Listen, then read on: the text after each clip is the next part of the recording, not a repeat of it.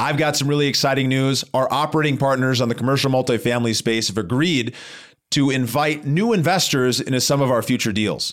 We are proud to bring these institutional style opportunities to investors within our community. In order to have access to these investments, you have to sign up at theinvestormindset.com/invest.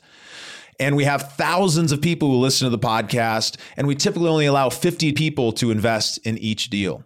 So make sure you head over there right now, because once we send out the email announcing our next deal, it'll likely be sold out and oversubscribed. So get started at theinvestormindset.com/invest, and I look forward to seeing you on the inside.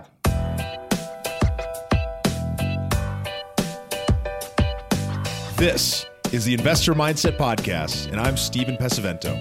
For as long as I can remember, I've been obsessed with understanding how we can think better, how we can be better, and how we can do better. And each episode, we explore lessons on motivation and mindset from the most successful real estate investors and entrepreneurs in the nation. What does it take to go find deals direct to seller for commercial multifamily?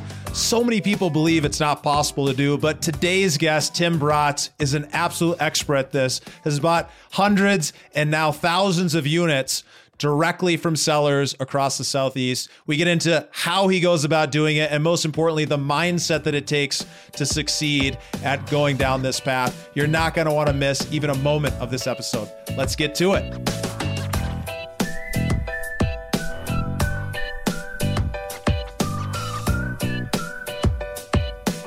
All right, guys, welcome back to the Investor Mindset Podcast. I'm excited today. I've got Tim Bratz in the studio. How are you doing today, Tim? Awesome, man. Steven, excited to be here, buddy. I am excited to have you. And you guys know Tim is the CEO and founder of Legacy Wealth Holdings, a real estate investment company that acquires and transforms distressed apartment buildings into high-yield assets for their own portfolio. And working in real estate, Tim has built a passive business and created a residual income that allows him to live the lifestyle that he chooses. And he's here to educate and empower others to do exactly the same thing. He's doing some amazing things on going direct to seller, acquiring properties in a way that's fairly unique, I would say, within the commercial real estate space. So I'm excited to dive into that. Are you ready to get into things, Tim? Let's rock and roll, buddy. All right. So why don't we start out by taking a look back at earlier in your life? What events or influences from your childhood shaped who you are today? Listen, man, I wasn't born with a silver spoon in my mouth. My dad was a cop. My mom was in the education industry. And so I'm as blue collar as they come. I'm from the suburbs of Cleveland, Ohio. So, yeah, man, just going through school, I always wanted to be a doctor or be whatever that looked like. And then I realized how long you had to go to school for. And although I was a good student, I just didn't want to go to school that long. And so, well, my parents are always like, you do whatever you want to do. And my dad, although he was a cop, he had a side business. And his side business was like personnel security for different apartment buildings and factories and foundries and stuff in the Cleveland area. And he made a couple times more in his part-time business than he did in his full-time job. And he always told me, go to school, get good grades, get a good job. And I was like, it's counterintuitive to what I'm seeing though, Dad. You're making more money in your part-time business. I need to be an entrepreneur. And I was always very entrepreneurial. I was like, burning CDs and selling to my friends, or cutting people's hair or whatever in high school and college. And so when I went through college, I started a painting company, and then I worked for a big home builder as an intern, and just realized there was a lot of money in real estate. Everybody's like, if you want to make money, get involved in real estate. And that's what motivated me. So I moved out to New York City. I graduated from college in 2007, and I thought you got involved in real estate by becoming a real estate agent. And so I got my real estate license and started, but I fell into like a commercial brokerage. So I did retail leasing. And so when you were a kid, though, specifically, it sounds like you had grown up in this blue collar family where, your dad was a cop and, money wasn't just flowing out of every single direction. At what point did you realize that entrepreneurship was the path that you need to take? Yeah, we weren't rich, but I never knew need, right? Like there was always food on the table. We always had a warm home. Yeah. Always had clothes on my back, that kind of stuff. So, I guess it was just watching my dad and seeing him, again, making more money on a part-time business in the cracks of his schedule than he was in his full-time job. And he was always burning like an insane work ethic, like always working. I remember some Christmases he had to like go out and somebody didn't show up and he had to go and fill in or whatever that looked like. And so I didn't like that aspect of it, but I knew I wanted to be an entrepreneur. I knew I didn't like working for other people. I had some jobs and stuff through high school, and it just and through college, and it just didn't resonate with me. Somebody else barking at me, telling me what to do. I'm an adult. You're going to tell me when I can go to the bathroom. You're going to tell me when I can eat lunch. You're going to tell, like, get the hell out of here. Like, what kind of, I'm not a sheep. I'm not going to go and do that. So, for me early on, it just never resonated for me to go and work for somebody else. So I always wanted to do my own thing. I just didn't know what the vehicle, I guess, would be. And again, when I was going through college, it was 03 to 07. So everybody's making money in real estate during that time frame. Mm-hmm. And that's what motivated a 20-year-old kid. So I'm like, dude, I want to go and do real estate. And I got involved, like I said, in the construction side, and then an intern. And then when I was 21, moved out to New York City and got my real estate license. And so that's really what resonated with me. And I remember, like you go around and I was in Manhattan, and I would go and just kind of canvass neighborhoods and try to find vacant retail space or try to talk to business owners that wanted to set up a second location. And I remember like walking down the street and going past one of the parks. It wasn't one of the main parks. It was like one of the kind of off the beaten track kind of parks. And there were like so many people there in the middle of the day on a Tuesday. And I'm like, how the hell is it possible that this many people are not at work right now? And I was like, they can't all be in like food and bev, like working in the evenings or something, or having like, I was like, there's something that somebody knows that I don't know. And that's when I read like Rich Dad, Poor Dad. And I started getting into like these other books that talked about residual income and passive income and doing something once and getting paid on it over and over again. And then I brokered the first lease in Manhattan, and it was a 400 square foot retail space. And we signed a 12-year lease with 4% annual increases starting at $10,000 a month. And you do the math on that, man, you're like, dude, this landlord off of 400 square feet is going to make almost $2 million over the next 12 years for doing something one time. And I was like, dude, I'm on the wrong side of the coin. I need to be owning real estate, not brokering it. And so I got bit by that residual bug, and I was like, I need to go own real estate. But then I think I fell into the trap that a lot of real estate investors do of thinking, I got to go stockpile my own cash, right? I got to go and do transactional stuff to make enough money to then roll it into these passive income producing assets. And I thought that for sure. It is not true, right? And so you don't have to do that, but that's how where I was. So yeah, I mean, you did it, I did it, and I'm not saying that it's like the wrong path. I'm just saying you don't have to do that. It's a self-limiting belief. There's a lot of private money out there and people that'll invest in your projects right out of the gate. So, I got into residential, started flipping houses. It's 2008 now. So in 2008, I started educating myself on it. In 2009, I bought my first investment property. And so flipped that, made a few bucks, got into wholesaling, made some money there. But more importantly, I met people who saw that I knew how to find a good deal and saw my work ethic.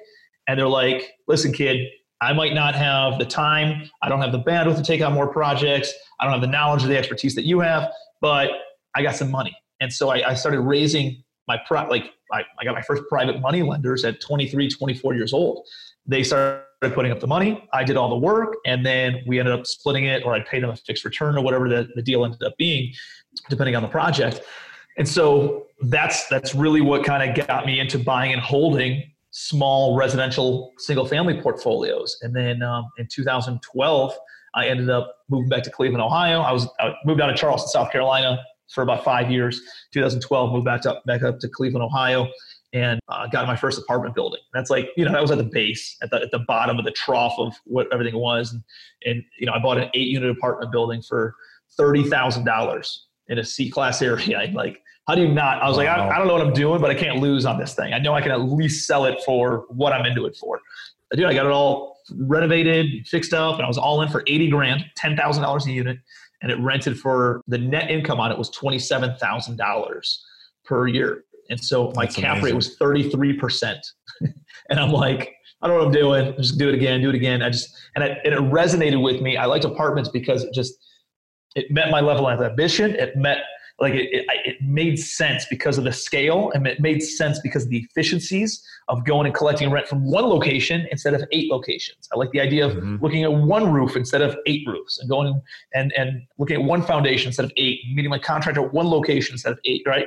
And so I really like that aspect of it. And I just thought it resonated more with what my goals, what my ambitions were, and what I wanted to accomplish in real estate. So that's what I ended up focusing on. And so tell us, what's your primary focus now from the investment front? Just well, I would say 90%, 95% is apartments. I do a little bit of investing in awesome operators on the self-storage facility side of things. So I got 2 facilities right now. We're investing in another one, closing another one next month. And that's a big one. And we have another 3 or 4 of them in the pipeline. So I just invest in those because I don't really know and understand the operations well. So I find phenomenal operators, and then I bring money to the deal. Sometimes I'll sponsor the loan. And otherwise, that's about my extent of being involved in that. But we're learning a lot more every single deal that we do. So I think pretty soon we will be able to operate in some of those things on our own. We had some great management companies and kind of hand some things off to them too. But the multifamily side, that's what I grew up in. And that's what I know inside and out. I know A to Z, dude. I was doing everything from finding deals, off-market deals, negotiating them, closing on them, renovating them, overseeing contractors, sometimes swinging the hammer myself, collecting rent myself, handling maintenance calls myself, like picking up space heaters in the middle of the night in the wintertime because all the pipes froze and taking them out to the properties myself, right? Mm-hmm. So I've done everything, including the exit side of things, selling them and refinancing them and 1031 exchanges and all that stuff. And I've done all of it in the multifamily side. So it's very hard to have the wool pulled over my eyes in any multifamily deal. So we own and operate and manage all those ourselves. And so, my portfolio is a little over $330 million. And I would say every bit of 90% of that is multifamily, maybe 95% of it. Well, those are all pretty large multifamily. Now you're focused strictly on commercial buildings, like 100 plus units, or kind of what's the smallest type of unit that you'd be interested in purchasing kind of today? Just to put it in perspective for listeners before we dive deep into how you're going about finding these deals. Yeah, I still have buildings in my portfolio that are 10, 15, or I have this one, my office building right now is a 9 unit. And so I own it. I rent out. I have 2 the spaces for myself, and then rent out the other 7 to other tenants, entrepreneurs and stuff. That's my smallest building. I have other buildings that are in the 14, 24, 30 unit range as well, but we're actually trying to sell a lot of those. Right now, the only things that we look at are 100 units and bigger. And the reason for that is because we can have on-site management, on-site leasing, on-site maintenance, and all that stuff is there's layers of efficiencies that come with getting bigger property. Ideally, I'd like to be 200 units, 300 units or bigger on a per location basis. Those are just harder to find.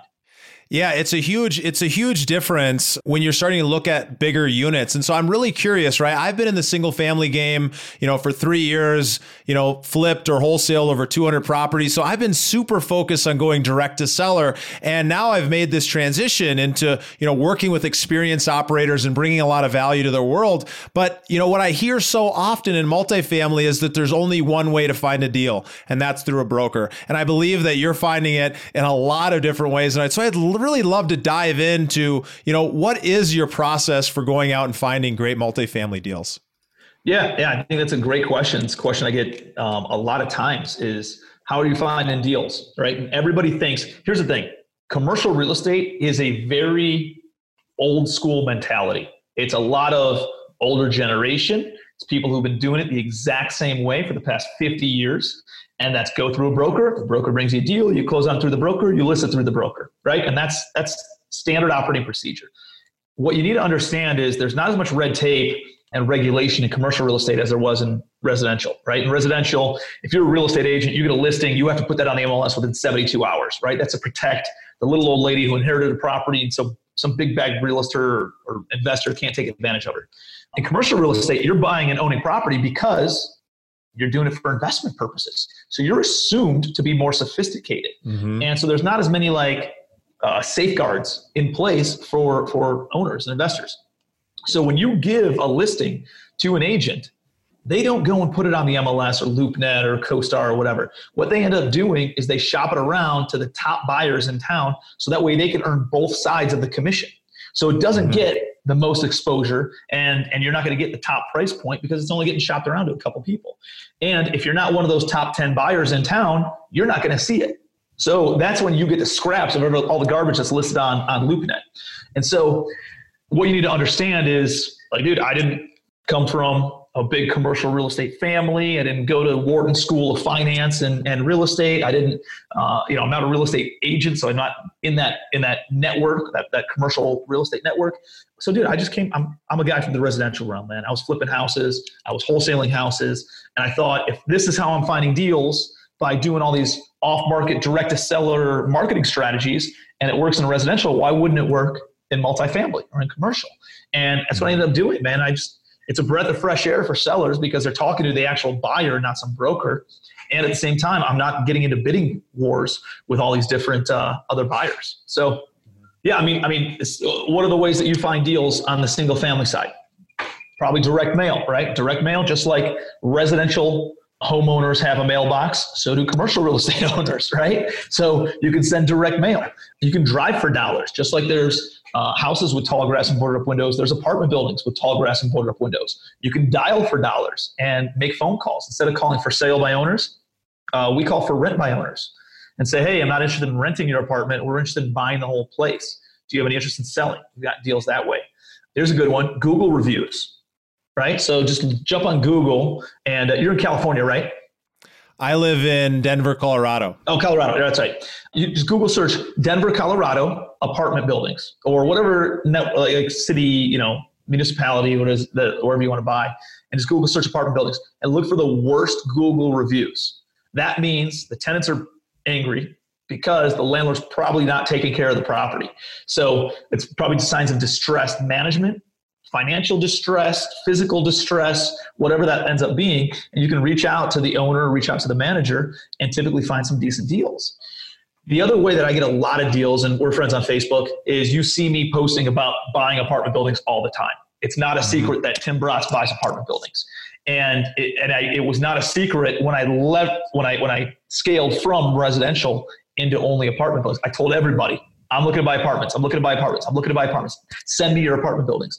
And what ended up happening was I became known as like the apartment buyer. I'm not the biggest buyer in Cleveland, Ohio, but I'm probably one of the best known because I'm telling people every single week on social media, and I'm telling all the residential investors, wholesalers, flippers, brokers that I'm buying apartment buildings. And what I found is that they come across apartment buildings, but they don't know what to do with those leads.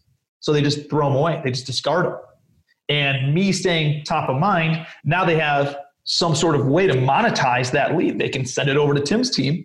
And if Tim buys it, he'll either pay them a fee, a commission, or give them some equity even in the deal. And so I have like this army of people out there looking for deals. And when they come across a deal that they can't take down themselves, or they can't broker it because they don't know what to do with it or whatever, they send it to me. We buy it, and we kick them a fee or kick them some equity in the project. Yeah, that's huge. I mean, the fact that you're going out there letting everybody know, this is what I'm doing, this is what I'm looking for. If you find anything like that, I can add value to your world, you can add value to mine. It can be, really a great connection between each other. So if we look specifically at, some of the key things you said there, direct mail, dialing for dollars, what are the differences in the conversations or the types of letters or communication that you're giving to a apartment owner versus a single family? And I think this is a really big thing because I imagine a lot of it's similar, but there's probably a couple things that you do differently when you're speaking to somebody that's a little bit more sophisticated. Well, I mean, what you need to understand is it's not an emotional conversation, right? And it's somebody who inherited their property, they grew up in that property, and their wife just went into the nursing home and they can't handle the property. They need to go in the nursing home. That's an emotional situation, right? Somebody who inherited the property or their parents passed away and they grew up in that house. That's an emotional situation. Or they're selling their home because they're being foreclosed on. That's extremely emotional, right? In commercial real estate, it's dollars and cents. You don't have to deal with all the emotions. So it's straight, let's get to the facts. Now, there's definitely some, hey, I'm in this distress situation, I have cancer, or I got divorced, I got to liquidate my assets. And so there's a little bit of that, but a lot of it is just dollars and cents. A lot of it's like, hey, listen, here's where the economy is, here's where properties are trading, here's what your occupancy is, let's be realistic, and here's what the value of the property's worth. And for me to come in and buy it, I'll take it off your hands.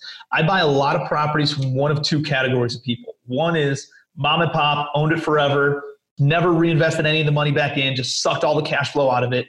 And you do that for 20, 30 years, dude, eventually the property falls apart.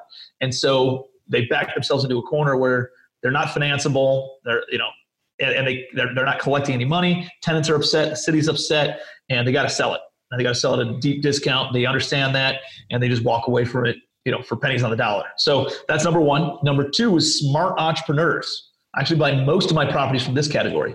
Smart entrepreneurs making millions of dollars in their traditional business that then they deploy their excess cash and invest it into apartment buildings, but they're not educated. They don't have a joint venture partner who is educated. They don't know how to interview management companies. And they just go and throw money at something, and they think it's going to run itself because everybody thinks real estate's a passive income investment or a residual. Residual and passive are two very different things, right? Like residual is doing something once and getting paid on it over and over and over again, but you still have to maintain it, right? You still have to have maintenance. You still have to have leasing. You still have to have operations. Like residual, yeah, there's money that comes in every month, but it's not passive. Passive is I lend somebody money and they pay me every single month, right? It's very different. So a lot of people think they can just go and buy apartments and it runs itself. It's not the case. And so these entrepreneurs deploy money into apartments. They don't have all those, they're not educated. They don't have a joint venture partner. They don't have somebody who's local that can act as boots on the ground. They haven't interviewed the management company. The management company ends up robbing them or whatever. And they end up losing a whole bunch of money in the property, taking their eye off the ball in their primary business and trying to keep this thing afloat. And what ends up happening, dude, is that they need to let something go before everything collapses. They end up letting the real estate go, going back to their primary business, and they just sell it for a fraction of the price because they just got to get rid of it. Otherwise, their whole world collapses. Yeah, I mean, that's a huge distinction there. Just understanding that these are smart entrepreneurs that they're just not able to focus all the effort and energy here because they're not an expert in real estate. And so you can treat them like that, hey, these are people that know what's going on in the world, but they just didn't run this business so well. Imagine if you or I wanted to go and open up a restaurant or a bar, right? Just because I drink in a bar and I eat in a restaurant doesn't mean I know anything about how to run it. Right. And so I think that's a lot of the mindset of, oh, you just go and dump your money in real estate. Yeah, you do. But you need to make sure that you're partnered with somebody, make sure that somebody is paying attention to it full time because it's a new business. You got to understand that this is a real business that needs real functioning people and processes and everything in place. And so when you're going about putting together the people to go and target, what goes into the decisions on the types of properties that you're going to target? Because from my understanding, you're buying all over the country. So, obviously you can do this in a very targeted area. You can do it in a very large area. When you think about it from a larger perspective, what are the key things that you're looking for in a property when you're thinking, hey, these people might have some kind of distress, I want to start opening up this conversation? Or is it more of like blanket marketing? I'm going to reach out to everybody who's an apartment owner above this size. Yeah, great question. The reason I think I'm in 10 states right now, is because I had a local operator that brought me a deal and they were awesome and I wanted to partner up with them and they handle the local operations of that. So that's why I invest in certain communities or a whole bunch of different states nationwide. If I'm not already in that marketplace, I'm not deploying any marketing into that marketplace. I like the Southeast a lot. I split my time between Cleveland, Ohio and Charleston, South Carolina. My team is headquartered in Cleveland, but most of my properties are in South Carolina and Georgia.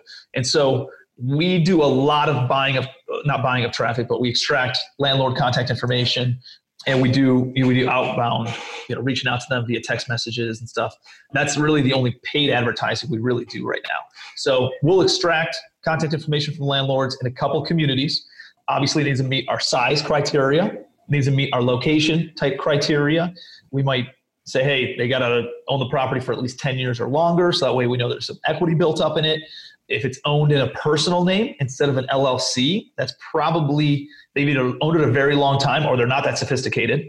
There's a lot of different categories like that we're going to go in and reduce the list to, and then we'll reach out. We typically do either outbound calls or text messages. We get a really, really good response rate from text messages. So that's one of the things that we're doing on top of just, I do a little bit of education and consulting type stuff where I'm really active on social media where people just know that I'm buying apartments. So if they come across something that's just too much for them to bite off on their own, then they bring it up to me. I'll joint venture, I'll partner with them as long as they're competent and they know what the heck they're doing. We'll bring the money. I'll even sponsor the loan. We'll help do some of the asset management side of things too.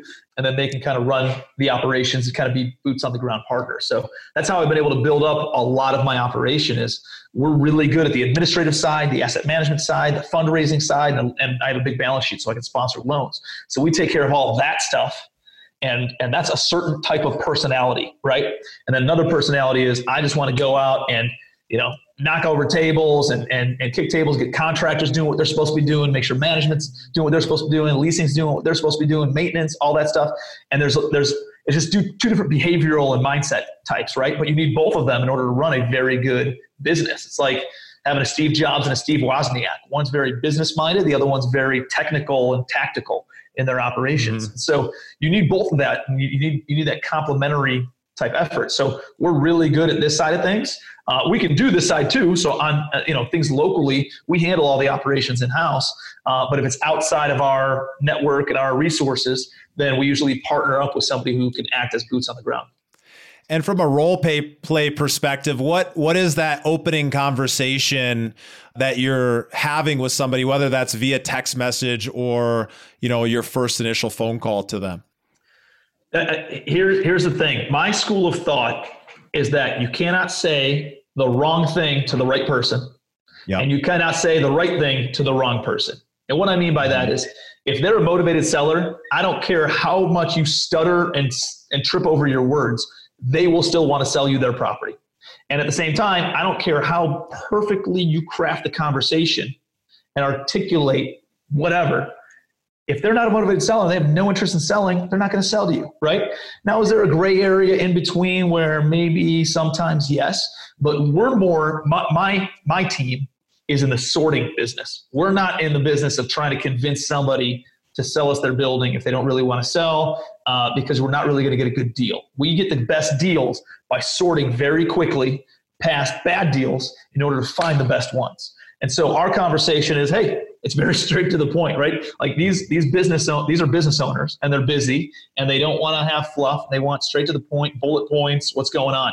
And so we just reach out and say, hey, listen, we own some stuff in the area, just bought, 123 Main Street, and we're interested in expanding the portfolio. I'm sitting on some cash. Not sure if you're having any interest in selling, but if you do, please keep me posted. We're looking to deploy our money in the next 6 months. I'm looking to pick up a couple hundred units in the next 90 days. So just reach out to me. So usually it's something along the lines of, I'm already in the neighborhood. I'm already familiar with your property. And then what is the benefit to them? I have money. I'm sitting on some cash. I need to deploy it. I'm going to buy somebody's building. It's going to be yours or it's going to be somebody else's. Hit me up if you have any interest in selling. Sometimes I'll even put in there that we might even invest in a property that they're acquiring as well, but at least give me a call. What I'm looking to do is build relationships, right? Some people are not selling right now, but eventually they will be a seller.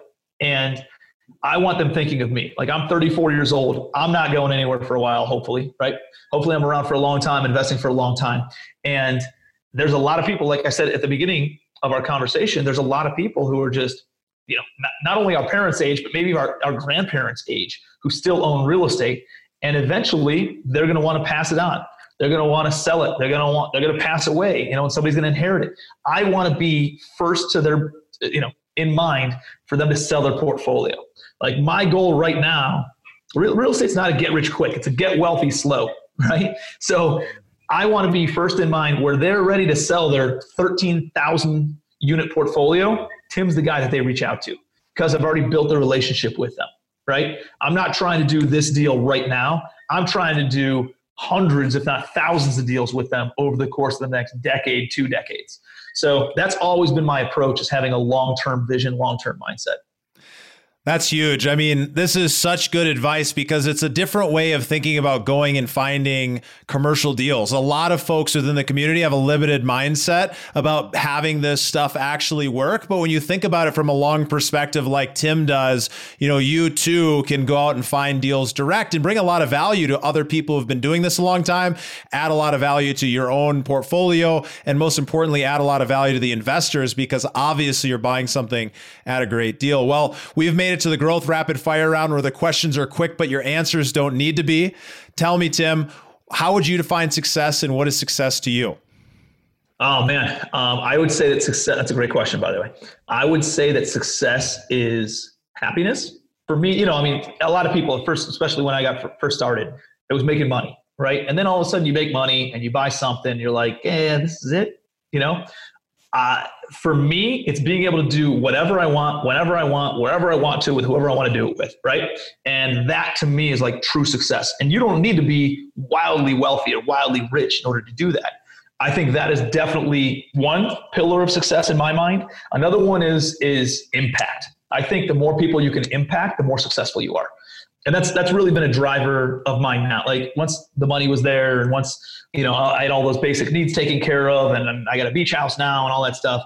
Now it's more about just like how many other people can I help and like really just impact and help impact their future generations, their family tree, and just change things and, getting the messages and getting the letters and that kind of stuff of saying, dude, you just open up my eyes to this and that. And I just bought this other project and increased my net worth by $2.5 million. And oh my gosh, like that kind of stuff really is what feeds my soul today. Huge. I love that definition. What are some of your keystone habits, the things you do on a daily or weekly basis that have led to some of this success? Yeah, I think being aware of your time. I think a lot of people aren't aware of their time, and they think they're going to save money just to go and by doing some activity. And the reality is you can always make more money. You can't make more time. And so for me, I'm very conscious about how am I spending my time? Who am I spending my time with? What am I spending my time on? And I think a lot of people can do this and just become aware of what they're doing with their time just by cataloging their time. So like I remember a couple of years ago, I just sat back and I took a piece of paper and I just wrote down every 15 minutes what I did for an entire week. And you'll realize how much time you're actually wasting and what actually generates revenue and what doesn't, and what makes you happy and what doesn't. And I just started focusing on the things that generated revenue and the things that made me happy. And then everything else ended up being the job description for my assistant that I ended up hiring. All the stuff I didn't want to do, all the stuff that didn't make money, that's your job. And I hired somebody to do that for what? I don't know, $2,500, $3,000 a month. And how much time? That bought me back 40 hours a week, dude. That's a lot of time, right?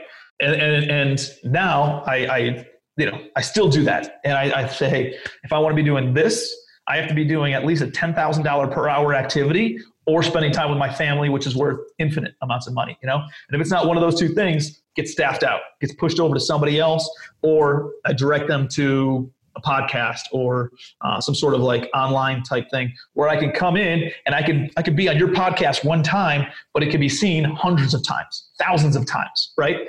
And I like the idea of not managing my time, but scaling my time, right? Mm-hmm. And putting efficiencies in place. Yeah, that's such a big idea right there. Such a big thing for people to underline for sure. What's a book that's impacted your life the most or one you're excited about right now? Man, 12 Pillars by Jim Rohn is a big one. That's about just generating and living a good life. My good buddy Mark Evans just came out with a book called Magician versus Mule.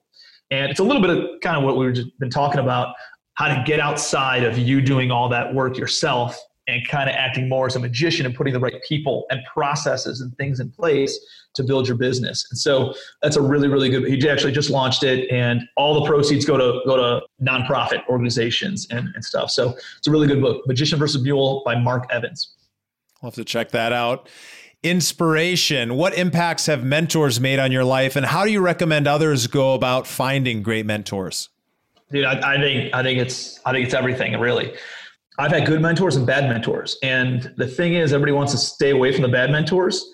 I've learned just as much from bad mentors as I did from good mentors about who I didn't want to be like, how I didn't want to come across in business, right? And how I didn't want to live my life, which is just as important as how you do want to live your life, right? So, I mean, mentors have been critical from early stages, and what's made a huge impact is joining a mastermind. I got into a mastermind in February of 2015 was my first mastermind that I ever went to. And that is actually when my growth started going like crazy. And I took quantum leaps forward every time I got out of a mastermind event. And what's important about masterminds, it's not just one mentor, right? Like they're in a group of 10, 20, 50 different people.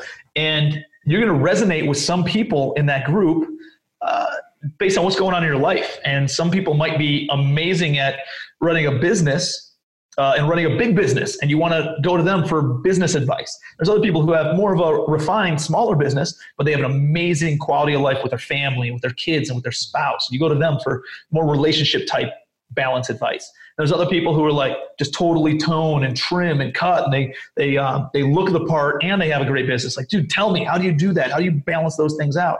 And so there's a lot of different personalities in a mastermind group, and a lot of people that you can resonate, not just a person who's leading the group, that you can get information and get insights and expertise from. So I love masterminds, dude. I run one, and I'm a member of 5 different other ones. So that's how much I believe in them.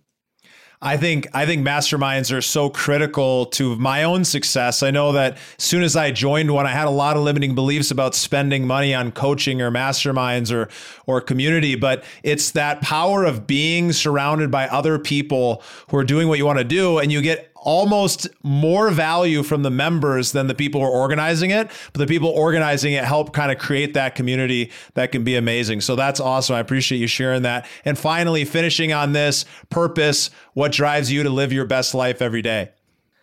I would go back to impact. I think impact is the biggest thing. Like, all my businesses are called Legacy something. Legacy Wealth Holdings is my investment holdings. My Legacy Wealth Fund is my investment fund. Legacy Wealth Education is my education brand. And so I'm all about legacy. And legacy is not, passing down treasure and passing down property and passing down estate and money. It's passing down education, right? And making it an impact in somebody's mindset, so that way they can then impact future generations as well and create a ripple effect. And so that's really been a driving factor for me, is, passing down the insights and the knowledge and the mindset to my kids, not just giving them property, right? They're going to get a little bit, but I'm going to give most of it away. And then doing the same for other people, like my kid's going to be all right, but what about other people? I think, dude, I posted on this yesterday, and we're filming this the day after Memorial Day, and we're sitting here, I'm sitting in back watching the kids play, got a bonfire going, get some family and friends over, having a couple of cocktails, and just, food is abundant and all this stuff. And I'm sitting back and thinking, like, how grateful I am for what we have. And you think about what we have versus what other people don't have. You realize other people have to walk 2 miles each way in order to get fresh water. There's countries where women cannot vote and they have to cover their face all the time, right? Like there's people who don't have shoes, right? We're complaining about how our feet hurt, or there's people who don't have legs. There's like think about some of that stuff, and think about being born in the United States and being dealt the hand that you've been dealt compared to what other hands you could have been dealt in life. If you took your bingo ball and you put it back into the bucket of 7 billion different other bingo balls, who would do that? I know I wouldn't. I'm going to take my bingo ball, right? I'm going to take this. And I think we've already won the lottery, dude. To be born in this age, in this country, with the mindset that you have and the resources that you've been born into and the parents that you had and all these different people who have been an influencer in your life, dude, you realize being born one and then being born under these circumstances is a 1 in 400 trillion chance. 1 in 400 for you to be you. Like, you've already won the lottery, dude, and sharing that insight with people and making sure that they know that. And then also feeling a sense of obligation to pay that forward. Like, I already won the lottery. I have a sense of responsibility now to make sure other people have insight and have wisdom and have knowledge and have mindset and have resources, all these different things to make an impact. And so that's really the big driver for me now. I love that. That's huge. Well, this has been amazing. Thank you so much for sharing a little bit of your mindset on going out and finding multifamily deals and so much more. Where can people find out more about you or get in touch? Yeah, man, I appreciate that. Just connect with me on social media. I'm real active on Facebook. Shoot me a Facebook friend request. And I'm also real active on Instagram too. So send me connect with me on Instagram, connect with me on Facebook, LinkedIn a little bit, but mostly the other two. And shoot me a message. If you guys got questions, I answer all my messages. So if there's anything that I can help you out with or point you in the right direction, whatever, I'm happy to do that. So, dude, thank you so much for having me. And you asked some amazing questions. And I appreciate all the content and the value that you put out there, bud. So thank you again. That means a lot. We'll link to all of that in the show notes, guys. So please do make sure you go follow Tim Bratz on all of those social medias. And I'll leave you guys as I always leave you. And that's with a reminder to live a life worth inspiring others. And you can do so today by setting yourself up to reach some true financial freedom, to be able to go out and find deals direct to seller, to be able to go out and set yourself up and your family and your investors and the whole community to really go and do amazing things. So thank you so much, Tim. And I look forward to seeing you on the other side. Thanks, buddy. Thank you for listening to the Investor Mindset Podcast. If you like what you heard, make sure to rate, review, subscribe, and share it with a friend. Head over to theinvestormindset.com to join the Insider Club, where we share tools and strategies from the top investors and entrepreneurs on how to take it to the next level.